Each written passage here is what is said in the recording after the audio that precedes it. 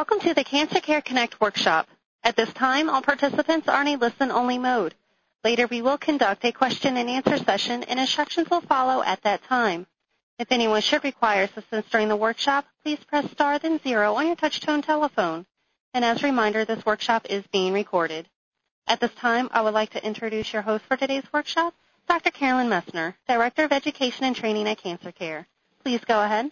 Well, thank you very much, Mary, and I, too, would like to welcome everyone to today's program, Helping Teachers and Educators Support Siblings of Children with Cancer. This is a collaborative effort between SuperSibs and Cancer Care, and we have over 30 other organizations participating on this program today. And because of that collaboration, and because of our wonderful speakers, we have over 575 participants on the program today. And you come from all over the United States, from all different regions of the country, and from large and small cities and rural and frontier communities and suburban areas. And we also have participants from Canada, India, Kenya, Pakistan, and Vietnam. So we have international participants as well. Now, I'd like to turn your attention to the materials that you received from Cancer Care. In those materials, there is an outline that our speakers have prepared, and there is a lot of resource information for you, all the different collaborating organizations that you'll have access to, as well as information about SuperSibs and Cancer Care. There also is an evaluation form, and I would ask you to take a moment at the end of the program today and please complete that evaluation form. You know, your feedback is so critically important to us in planning future programs. Indeed, this program today was one that has been long recommended by participants on these programs, and we are just delighted to be able to meet your needs. So tell us what you'd like us to do, and we'll try very hard to implement your suggestions. Today's program is supported in part by Friends of Cancer Care, with additional support provided by SuperSibs with funding from the Centers for Disease Control and Prevention.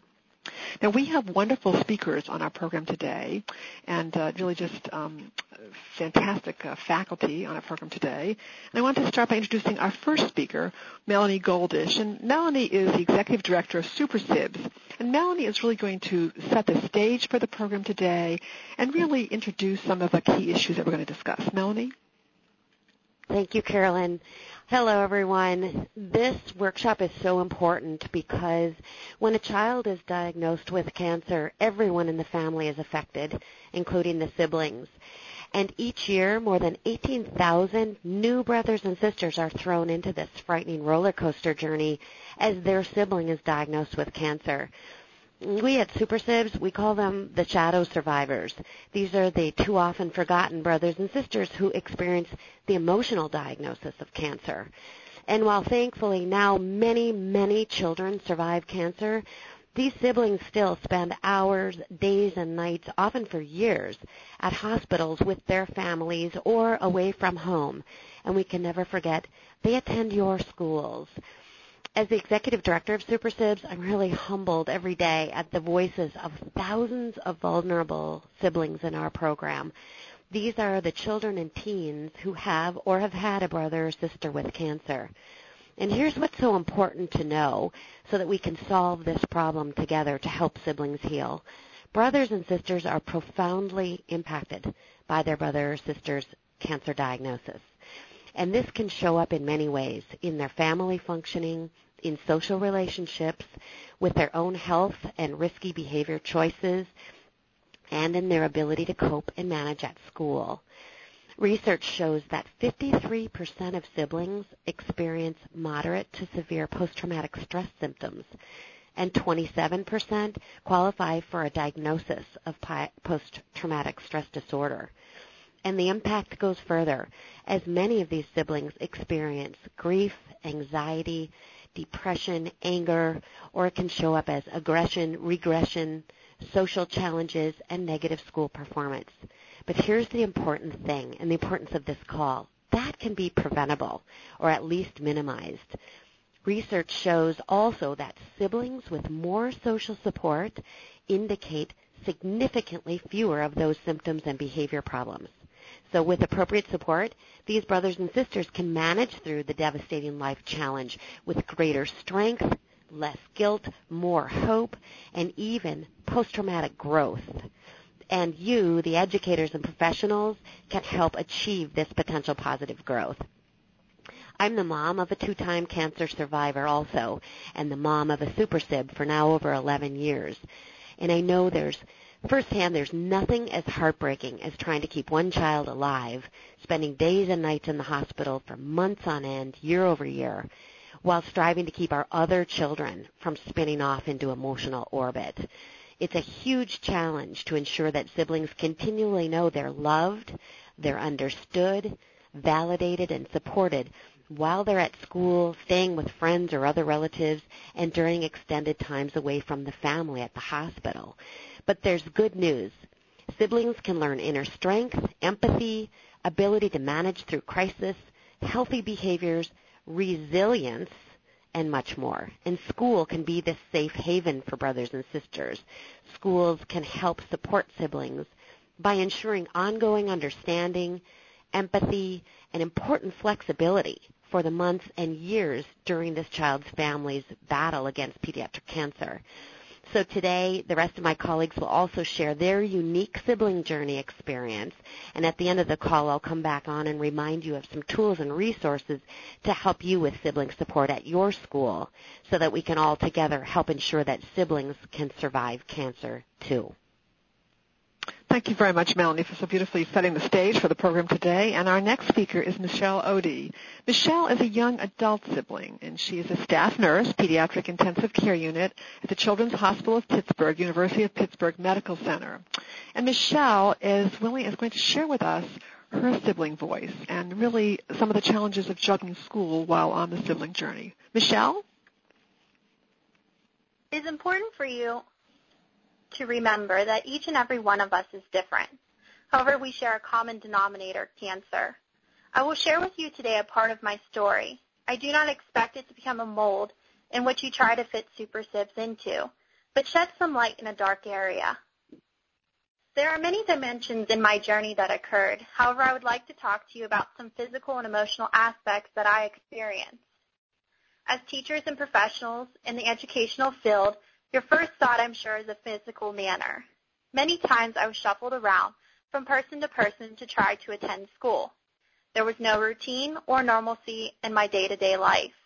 I often was shuttled quickly to the hospital after school or didn't attend at all.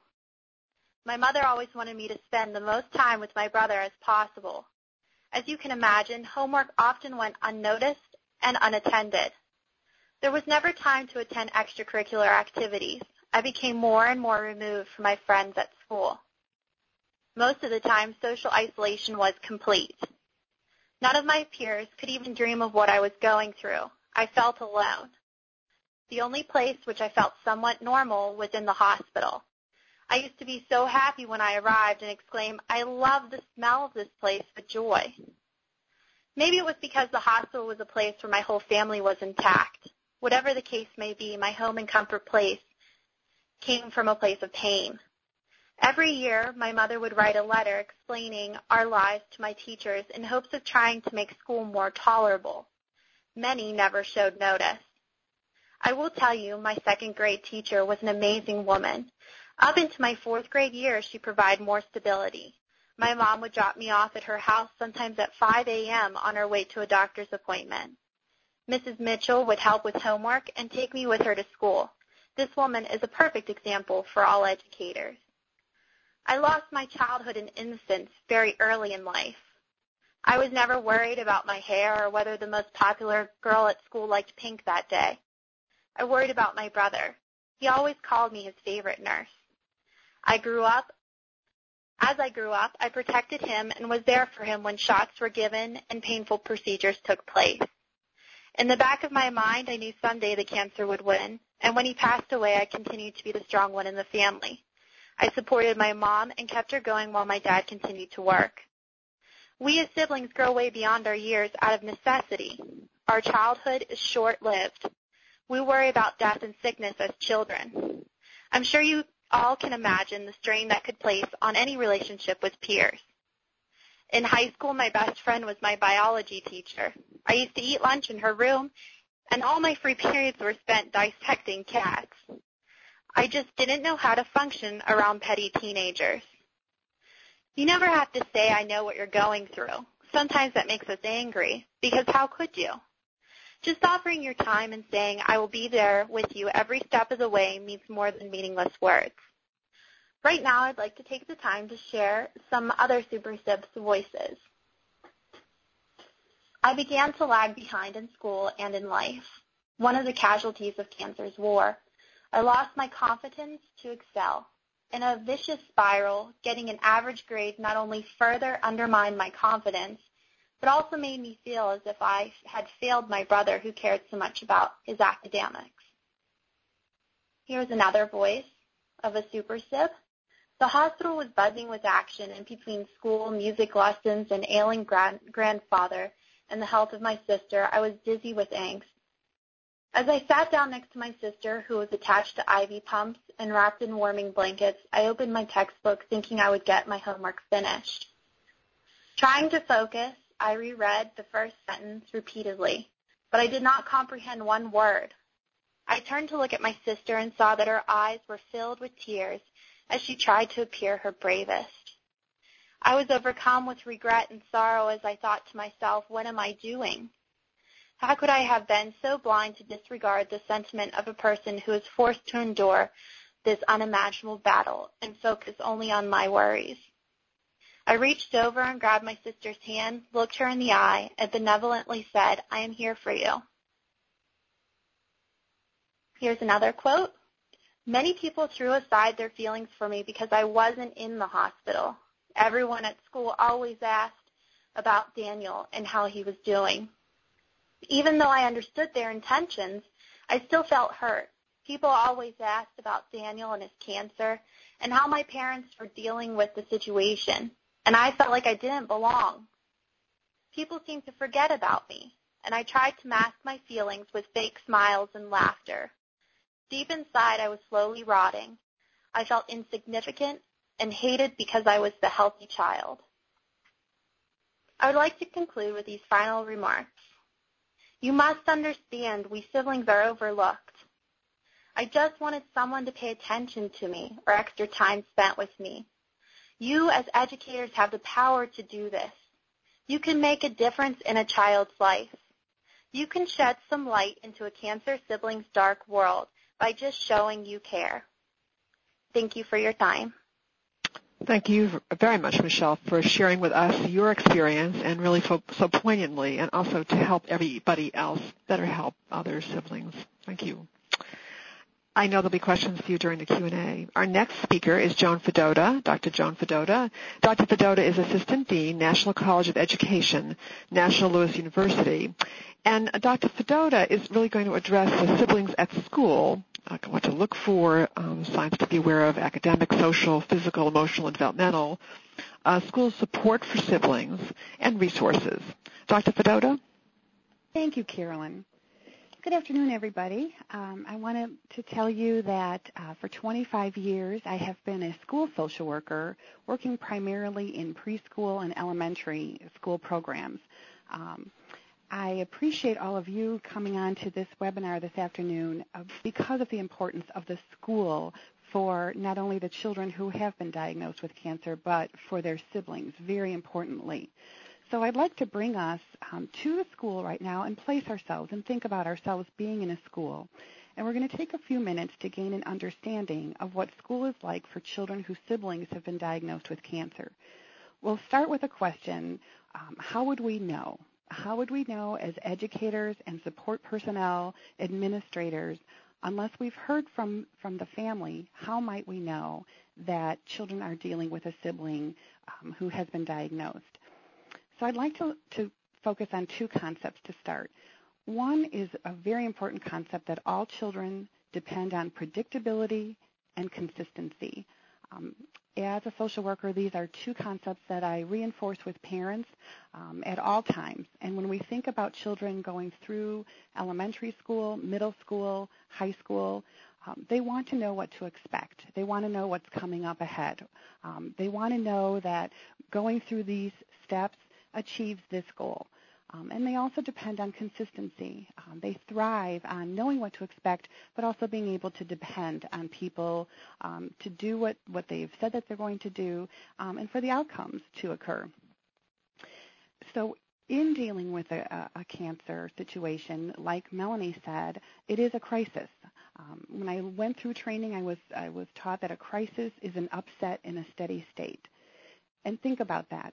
A steady state is upset by something, and obviously a cancer diagnosis is going to upset that steady state. So how would we know if a child is dealing with this? Well, the first thing I'd like to talk to you about is the changes that you might see.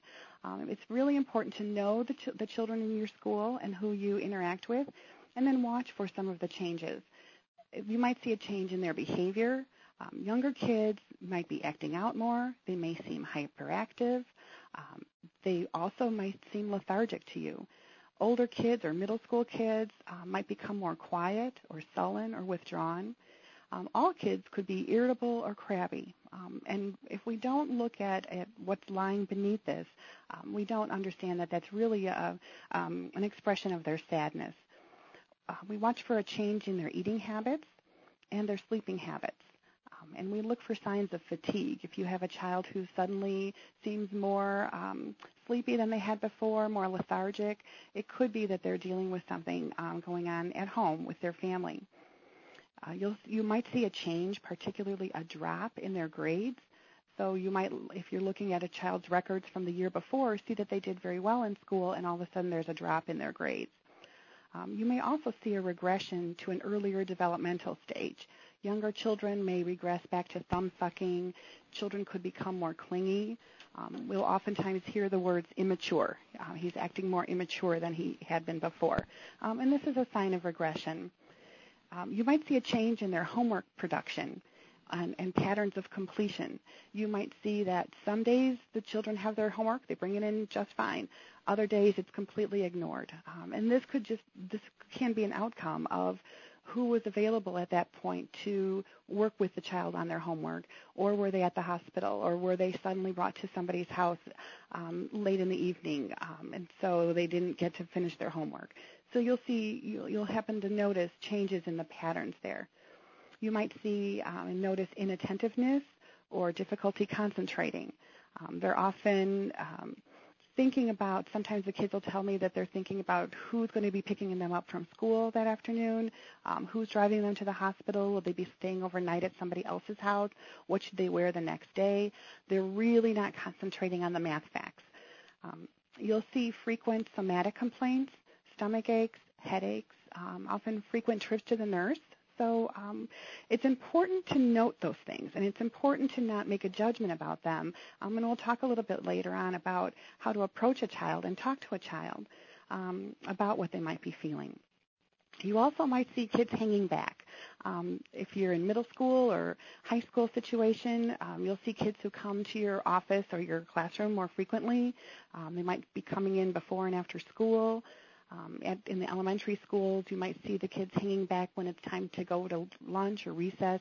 They're often lingering behind, which means they want to be near you.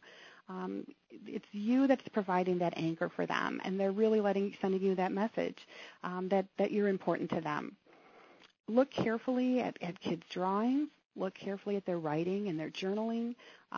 Sometimes the kids are sending us messages through the stories they're writing and the things that they're reflecting upon in other things that they're reading at school. Watch for anxiety. Anxiety is often expressed with kids not really knowing what's bothering them. Something's bothering them. They just really can't put a handle on it. That's an expression of anxiety. The signs of depression, again, in younger children often is more of an acting out kind of a behavior and more of a hyperactivity. And in the older children, then you would see the signs of not being able to sleep, concentrate, sadness. You also see signs of anger. These are all clues that the child is dealing with something. And it's going to look different in elementary or middle school or high school. And the children will express concerns about schoolwork. They might be worried. They'll worry about their family. These children will begin to take on the worry of the medical bills and what that's going to mean for them. And you'll often see an increased feeling of isolation and feeling alone and concern about how their friends and their peers are going to react to learning about the diagnosis. So given that, when you begin to understand or have heard from the child that they're dealing with a medical diagnosis, or if you've heard from the family, I'd like to talk about the things that you can do and we can do in schools for the students. First of all, I think it's important to recognize that you yourself will probably have a personal response to learning about the diagnosis. It triggers a response in all of us. And like Melanie said, it's important to know what kind of cancer the child has been diagnosed with, but it's also important for us to recognize our own feelings and things that we might be concerned about, because we're going to bring that into that relationship with us. And we might need support ourselves when working with a child and supporting a child, because we are going to have our own feelings about how we feel about a child being so ill. The first step I would say is to stay calm. Take a deep breath and build support for yourself and help build support for that child. Learn the type of cancer they've been diagnosed with. And when you're forming that relationship with the child around the cancer diagnosis and being a sibling, it's important to help them organize their lives and take control of what they can. When we think back to an upset in a steady state, what are we upsetting? We're upsetting that predictability and that consistency. So as school personnel, we can help the children begin to take some control over that. We can help build their calendars with them and even writing those things down. What are we going to predict in the future? What's coming up for us? Is there something special coming up at school? Are there projects that are due? And how are we going to build steps to get there that are flexible and prioritized within the needs of the family? Learn more about who might be involved in the child's care. For younger children, do they have babysitters after school? Are there neighbors and grandparents? Or do they need to travel to other places to stay overnight and things? Help them find their own resources. Do they go to Brownies with anybody else? Is that somebody that could drive them to Brownies? Is there anyone on the POM squad who lives near them? And who else might be able to help them with their homework? In elementary school, they might have a neighbor or an aunt or another student from school. In middle school, a study buddy is a really nice idea for them, somebody that they can call and say, what was it we were supposed to do on that? Relatives or other teachers. High schools, the students can turn to other classmates, the tutoring center, other teachers in the library. Transportation is just such a significant issue for the kids to be able to participate in any kind of extracurricular activities, and helping them access a resource for them would be critically important. Create a safe space with you and in your classroom. Be the place where they can come and talk and talk openly and honestly, and help prioritize what's important and help them achieve success and monitor their progress. Go through the homework with them, minimize what you can, and give them opportunities to complete homework, and maybe even vary things that require more or less concentration, depending on what kind of things they'll be involved with after school. And in order to do that, you might want to create some flexible deadlines, when projects are due, and when they might be able to work on things with more dedicated time. And help them find their words. Little kids can oftentimes like to draw. Older children like to journal, and really help them to begin to express their feelings about their journey as they go through this. And always let them know you're available. Be there for them. Be available to them. And we know in a school it's not realistic to say, I'm here anytime. You might have a full classroom of students that you can't leave behind. So important to let them know when they can talk to you. I call it making an appointment, and it's not that formal. It's just if they do approach you, and it's not a time that you can talk to them, it's important to let them know when you can, and then absolutely stick to that and get back with them. And most importantly, listen, and don't feel you need to have the answers. You can just hearing the story, just listening to them. Something might hit you later, and it's okay to go back to them and say, I was thinking about that. I was thinking about when you told me this. Let's talk about that, or I had some ideas. Celebrate their successes, the things that they're doing, and remember that they're the important person for you in that relationship, and celebrate those successes. I would evaluate. I keep 4 things in mind. I keep to myself, halt. If a child is acting out, if a child is quiet, think to yourself, are they hungry? Are they angry? Are they lonely? Are they tired? 4 very simple letters to help you remember. Let's see what might be of concern to the child today. Make sure there's food available. They might not feel like eating at the right times. There's nothing wrong with eating your lunch at 10 o'clock in the morning when that's the time you want to eat. So even simple things like keeping fruit and milk and crackers in your classroom might be helpful if you can. Make sure that all the other people that the child interfaces with are aware of the cancer or the illness. Make sure coaches are aware. Can the student get to practice? Can they get to games? Can they get to competition? And you might be the coach yourself, and you might be the one who knows about the diagnosis first. And you need to know who you can go to build in a support network for the student. So don't be surprised who the student opens up to. It might be the coach that learns of it first. It might be the custodian. It's not necessarily always the counselor or the social worker or the teacher. It's oftentimes cafeteria ladies, the secretary, a classroom aide. They will talk to somebody who they feel connected to. I'd like to say a little bit about administration. For any administrators that might be on the line, find out what words the family's using and is prepared to use. Cancer is quite a loaded word, and people have a very strong reaction. We need to support the family and understand what the family has shared with one another, with their children, with their neighbors. Don't jump ahead of them. When they're ready, the parents will say the words. And rely on your mental health staff to consult with the family about what they've told their children. And oftentimes the children have already figured things out before the parents tell them anything. But it's important that you maintain the privacy and the confidentiality while seeking permission to share news about the children. Respect the family's wishes and their cultural practices. It's important to designate one central communicator for the family, one school contact person. Not everybody can take 10 phone calls in an afternoon, so it might be the social worker or psychologist or the nurse. Work with that person because your role as a classroom teacher or assistant might be with the child, and so that way the other person can be calling home and find out from that parent how they like information to go back and forth. Is there a designated time or method that they like to communicate with the school? And help create a very easy communication pattern.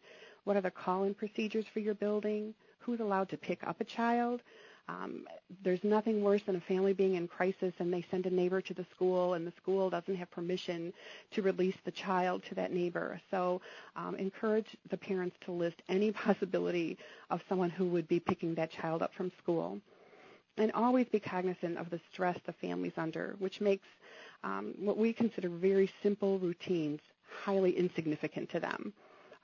Be prepared with alternative plans. Expect there's going to be tardies or missed homework and absences, and they might not even call in. So notify your attendance office or school secretary that this family is in a crisis, and understand that it might mean not a phone call that morning, and this is not a family to call back with, oh, well, that means a detention if they didn't have their homework in or things like that. Work with the family to design what's going to be shared with the faculty, students, and the community. I would model an approach of support. People really do want to help, but you need to approach this in an organized way and include the parents and the children in creating a plan. What can we do? People want to know what they can do, and we don't want to overdo it, but we want to be there to support the family. And then I'd like to finish with some simple steps for what that support could look like. First of all, the student might need some help formulating their words. For example, my sister has a very treatable form of cancer, or my brother takes very strong medicine, and that's why his hair fell out for now. Many families begin with a very private response to the diagnosis and want to maintain their privacy. So it's important that educators can share the concept of building a network of support by offering ideas. Importantly, if some information isn't shared, adults and children will often fill it in with speculation and rumors, which isn't so good. So by building a supportive network, we model good communication, caring, and the ability to be proactive. Think of the small things that can help make those connections. Can someone else help out with buying the fabric someone needs for their clothing construction class? Can someone else buy poster board, help with the candy sales, or the Halloween costumes? Is there somebody, if you're a classroom teacher and Halloween's coming up and you're teaching in an elementary school, is that child going to have a costume? Think ahead, think ahead, think ahead. That's the planning. That's providing that consistency and predictability for the children to know, hey, this is coming up, but I'm ready for it. And it's important that we anticipate the tough times and we plan for them. We have to anticipate what might Thanksgiving look like for this family, and what would Christmas look like. Are there anniversary dates coming up, the anniversary date of a diagnosis perhaps? Again, think about the predictability and the consistency. Cancer is not a predictable disease, so we need to be flexible, creative, understanding, and proactive. And finally, be prepared for the potential death of a sibling. Understand a child's grieving process and be a part of the network to help build the legacy for the child's sibling. And I'd like us to always remember one of Stephen Covey's 7 habits. Seek first to understand, and then be understood. The school can be the stability in a child's world, and I'm so appreciative that we're all working together to build this strong network of support for these kids. I want to thank all of you for participating and turn it back over to Carolyn. Thank you very much, Joan. Really just a very comprehensive and encyclopedic presentation. Really such helpful information for everybody on the call today, and wonderful tips as well. Thank you. I know there'll be questions for you during the Q&A. Our next speaker is Jordan Sonnenblick. Jordan is a former teacher, and he is award-winning author of a book called Sibling Story, Drums, Girls, and Dangerous Pie. And Jordan is going to really talk about, continuing along the vein of Dr. Fedota, really, that how teachers really and classmates can make a difference and what can be done to support siblings in the school setting. Jordan? Hi, everybody. First of all, let me make it very clear that I'm not the kind of amazing expert that you've just heard from. You heard from Melanie, who's this world-changing expert and a mom who's been through this. You heard from Michelle, who's a sibling who's been through the absolute worst and turned it around into a career in nursing. And you've heard from Joan, who's this amazing clinician who laid out for you all these amazing resources and things to think about and a whole structure for how to support a kid. And lastly, I'm not the kind of amazing educator who's out there on this call listening, because you're all being incredibly proactive in even being dialed into this call. I was not as proactive as you all are. When I was presented as an 8th grade English teacher with a student in my class who had a little brother with cancer, and I knew nothing of it. And that's really the story I want to share with you. I taught 8th grade English, and I had a student named Emily who walked into my class, and she did not, how can I say this, she did not visibly grieve or be depressed or wear all black and be mopey. What my student Emily did was she laughed all the time.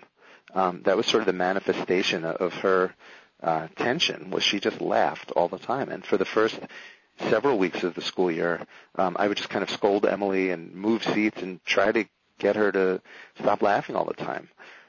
And then in the office of the school where I taught, there was a chocolate box, a box of chocolate bars that was a fundraiser for something. I didn't even really know what. And I would go in there and slip $1 into the slot in the top of the box of chocolates and open it up and take a chocolate bar. And then one day my chocolate money got stuck in the slot, and I opened up that box to free up the money and get my desperately needed teacher chocolate snack. And when I did that, I read on the inside of the lid where the money was going. And it turned out that chocolate bar box was a fundraiser to raise money for the cancer treatment of Emily's little brother. And that was how I found out what my student was going through, was from the lid of a box of chocolate. And her brother had been in treatment for years, and I just had no idea. So sometimes these things come at you out of the blue. And then all of a sudden I was looking at this kid who I thought was laughing all the time, and I thought she's cheerful and happy and brave. Actually, before I knew her brother had been diagnosed, I just thought she was cheerful, happy, and torturing her English teacher by laughing all the time. And then parent conferences rolled around, and I was talking to my student's mom, and I said, I just want to tell you from one parent to another, forget about English, language arts, grades. I just want to tell you that I think your daughter is so magnificently brave in how she's handling her brother's illness. She's handling it so well. And Emily's mom just looked at me like I was an idiot and said, she's not handling her brother's illness well. She's hiding it well. And I think that's the one thing I would like all of you to take away from what I'm saying. If the one thing you get is just this, don't assume anything about the mental state of a child cancer sibling. If they're laughing and peaceful seeming and happy seeming, don't assume that everything's hunky-dory, because my student pretty much just put one over on me. I thought, she's laughing all the time, she's fine. But really she just was, laughing and jolly and hiding things and not opening up to anybody. But then second of all, maybe a kid really is handling things very well. So don't generalize in any way. The mistake I made was thinking, well, she's laughing, she's fine. And once Emily's mom set me to rights, I said, okay, what if I could find your daughter a book to read that would help her open up about what her brother's going through? And Emily's mom said, please do that, and I couldn't find one. So in casting about for how to support this student of mine, I looked and looked in libraries and schools for a book to give her that would help her open up about what she was going through as a cancer sibling. And when I couldn't find one, I sat down and wrote one. And that's what my novel, Drums, Girls, and Dangerous Pie, was about. It was published by Scholastic in 2005, which means that Emily is now a college student, and I'm really proud of her. She's going to be a teacher. She's training to be a teacher, which I think is wonderful. But anyway, I wrote this book just as a response to what I saw this kid going through. I didn't know how else to support her. So again, by being on this call, you all have these very concrete things you can do. One other thing I want to tell you that shows you something about the amazing strength and resilience of these kids and their families and the beautiful things they teach the people around them. One is that my final exam was a take-home test for my 8th grade honors English class that Emily was in. And the kids knew if they come in with no take-home test, they can't pass the class. They automatically fail. I had never had a kid come in with no test before. And when I wrote Drums, Girls, and Dangerous Pie, I was afraid I had made the main character, Stephen, too brave and too heroic, and that it was unrealistic and no real kid would be that nice to their brother or sister. And so I wrote this book, and right after I finished it was final exam time. And Emily came in with no test. And I took her out in the hallway and I said, Em, this isn't like you. What happened? How come you don't have a final exam? And she said, well, my brother had to go to Children's Hospital last night for a blood transfusion, and he asked me to come hold his hand. And that was when I knew that Shakespeare couldn't have written a character as brave and amazing and complicated as my student Emily was. And that I didn't have to worry about whether my main character was too brave. The issue was that I could never make him as amazingly brave and strong as my real student Emily was and is. The other thing I would tell you about support is I was worried in the book. There's a fundraising concert to raise money for the family, and the whole town participates. And I was afraid that would be unrealistic. And then I saw the amazing things that how the town rallied around my student and her family. Through her brother's diagnosis and through his treatment. And ultimately, Emily lost her brother, but the town rallied magnificently through the grieving process and beyond. I mean, people just surrounded this family with caring, and that was an important thing, too. These people really inspired the people around them. This was an amazing, inspiring family, and the people around them really stepped up. And if there is any kind of silver lining to any of this, it's that these kids can really be a model for the people around them and how to be brave and how much your bravery can change the world and the people around you. As an example, I talked to a group of boys maybe 4 years after Emily lost her brother, and they were the same age that he was. And 4 years after Emily lost her brother, their basketball team was still together, all of the same kids who had played with Emily's brother, and they won the state championship and dedicated their trophy to the memory of Emily's brother. I mean, so these kids really have continued to maintain a sense of identity around the support that they gave and the growth that they had as a result of knowing this amazing family. So I guess in that sense, please consider knowing one of these kids to be an opportunity to step up and surround them with warmth and caring, and that hopefully then growth will happen with you and for you too. Another thing I wanted to tell you is that my growth is still continuing because of Emily. She propelled me accidentally out of the classroom and into a career as a writer. The sequel to Drums, Girls, and Dangerous Pie, which is called After Ever After, is coming out in February, and it's about the journey of a cancer survivor after treatment and in school. And the reason I wrote that is because a social worker reached out to me and said, "You're not done telling this family's story. You need to write a book about late effects and what happens after cancer treatment." So really, meeting this girl sent me on a huge journey, which is beside the point. The more important part is how you can be a helper and a nurturer and a supporter of these kids on their very difficult journey. Okay, I think that's everything I have. Very well. Thank you very much, Jordan, and really excellent and very inspirational for everybody on the call to realize all the creative opportunities to be helpful and to help. And thank you for your tips as well. Our next speaker is Julia Little. Julia is an oncology social worker, and she's project coordinator for Cancer Care for Kids at Cancer Care, and I'm going to turn the program over to Julia. Thanks so much, Carolyn. Well, it's wonderful that the needs of siblings of children with cancer are being acknowledged in this workshop. It's important to keep in mind when a child is diagnosed with cancer, the whole family is affected, particularly the siblings.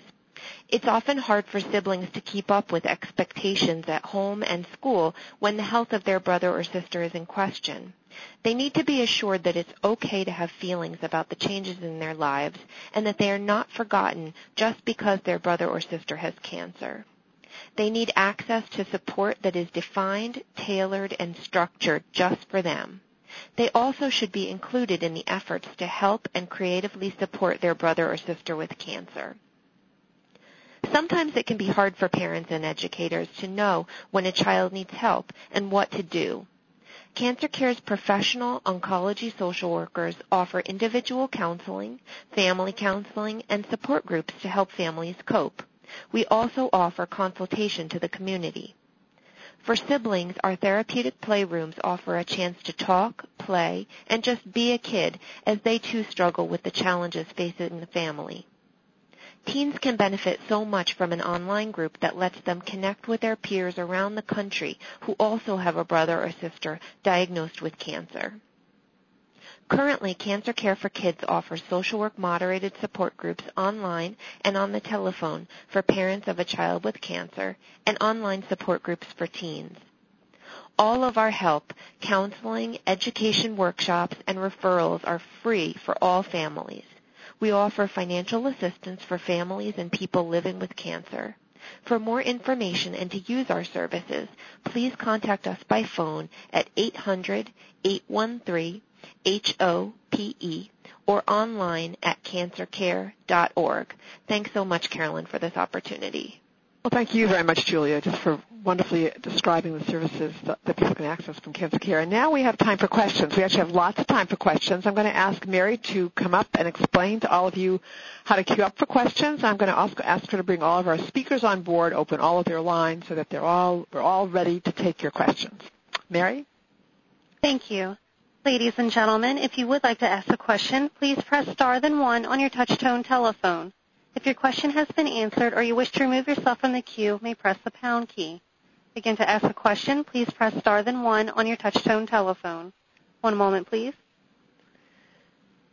And while we're waiting for our first question, there's a question that had come to us online from one of the registrants. And the question was, who do I talk to at my daughter's school if I notice that she is having problems due to all that is happening in our home with my son's cancer? So that, Joan, I wonder if you could address that. I would be happy to. Most schools have either a school social worker, a school counselor, or a school psychologist, and any of those individuals is well trained to offer resources and support, whether the support's at school, or there are a number of agencies, and obviously to the agencies with this group today, the Cancer Care and Super SIBS. But the first step is contacting the school and asking to speak to one of the mental health professionals, and they would be very happy to help answer questions and then talk about an appropriate referral, whether it's in school or outside of school. But that's a great question, and please do reach out to the school. We're with the kids all day. That'd be great. Thank you very much. And our next question, Mary. Our next question comes from Cynthia B. Hi. My question is, do you ever recommend that a child take a sibling take a day of R&R? And whether you have heard of other children doing this and whether you have found that it's helpful. Melanie, could you address that question? Well, I have to be honest, I haven't heard of that, but I think it's absolutely fabulous that you asked because, as you heard both from the research as well as the stories, there's so much tremendous anxiety and stress and exhaustion that if that is offered by, whether it's yourself as the teacher or in agreement with the rest of the school and discussed with the parents, what would be nice is to speak with the parents to say, if we're able together schedule this day of R&R, is there a way that you as one or both of the parents can take some time with that child. Let's find a day where it would be good together for that child to be off and perhaps spend some time with you, the parents, which is really what those siblings want so much as well. It's a lovely suggestion and hopefully can be worked out together with the family. Great audience. Thank you. Our next question? Our next question comes from Susan C. Oh, hi. Thank you. I actually have two questions. One is, as an educator, middle school teacher, how do I get the parents to inform us of the problem in the family, the illness? Because I've found out so many times afterwards when it would have made so much more of a difference to hear ahead of time.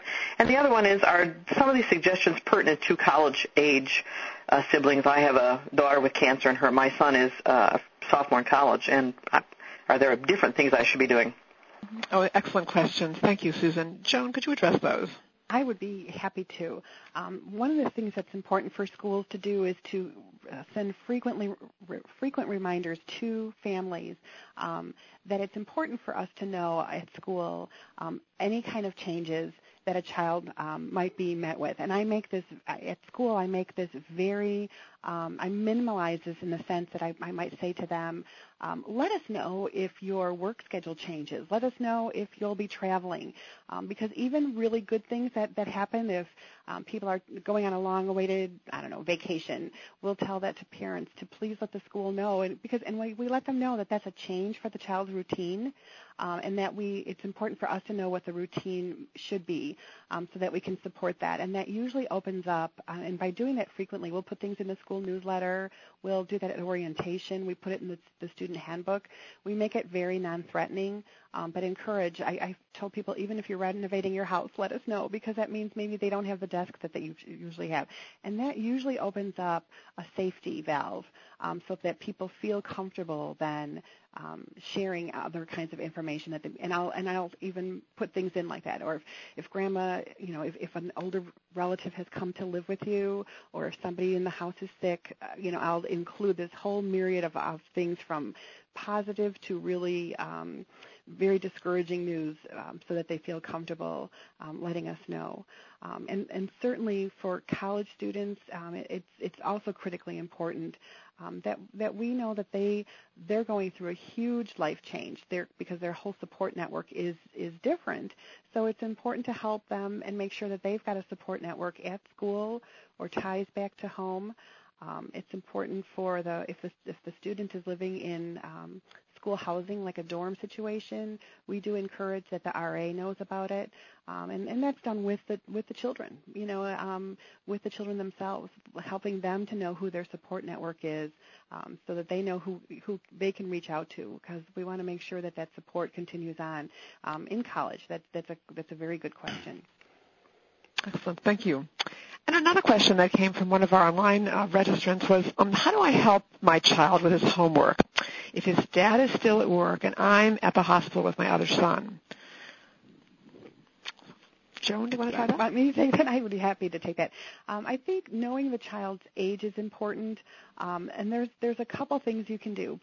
Some parents, it becomes a bonding experience if it's something that is available. If the parent is available at the hospital, I've seen people send things back and forth via an attachment to the email. If it's a junior high student and they wanted to write something and have their mom look at it and edit it, they've sent it back and forth. Sometimes they've done things over the phone. And if that's not a possibility, and that can be a bonding experience. If that's not a possibility, the increased support network around the child's neighborhood, whether it's neighbors, study buddies, opportunities after school, if the school has any kind of homework clubs and things like that, those are all really important networks for the children to be able to do that with somebody. And because it is so draining to come home after a long day and try to start these things at 9 or 10 at night, it's very difficult. And so building in something that's a good time for them, and being creative with some of those opportunities is important. But again, reaching out to your neighborhood and not being afraid to say, you had mentioned if there was anything you can do. Help with math backs is an issue right now, and don't be afraid to reach out to those people because they do want to help. And I have another question I'm going to have all of our speakers address. I'm going to ask Jordan to start, then I'm going to ask everybody to address it. What kind of support would be most important from my son's teacher? So what can my son's teacher do that would be most helpful to him? Jordan, do you want to start? Okay. I would say the most important thing was already said by someone on the call. I can't remember who, but it was they ask how they themselves are doing. Don't always say, how's your brother, how's your sister? To just make sure you check in and ask that student of yours how they themselves are doing. Excellent. Thank you. Julia? Well, I like what Jordan just said, and I think school is a great opportunity for a sibling to feel like an individual, not just Mark's brother and sister. And so, just treat the child. It's great to check in and see how the child is doing and smile at them and show kindness, and also treat them like a regular kid a little bit and let them just be themselves. And Melody? A couple things I'd say: encourage journaling or artwork or other expression. You heard that earlier on. That's a wonderful outlet that siblings tell us all the time when they were offered that safe and supported opportunity to express themselves creatively. It was a big part of their healing. And then lastly, for me, I would say look for opportunities to give flexibility to schoolwork or extracurricular activities and to see how you can be helping with that. Excellent. Joan? I think the active listening is a critical issue too, and I think it's important for adults to remember especially how, given the child's age, active listening is really eye to eye, and so when you're working with really little kids, being at their eye level. And I also always encourage people to use a 45-degree angle. It's very non-threatening, and it lets the kids know you're there. So just to be able to, sometimes just to have a quiet moment to sit down and plop down and just, what's happening, and open-ended questions like that doesn't, the child could tell you anything. It might be something on the soccer field yesterday, and that's what you want to come from them. That would be awesome. Excellent. Wow. Fantastic. Thank you all very much. And I now would like to invite Melanie to rejoin us, Melanie Goldish, with Executive Director of SuperSibs, to rejoin us and really to kind of conclude the call with some tips for communication, some quotes, and some of her own special information I think would be very helpful to all of you on the call. Melanie?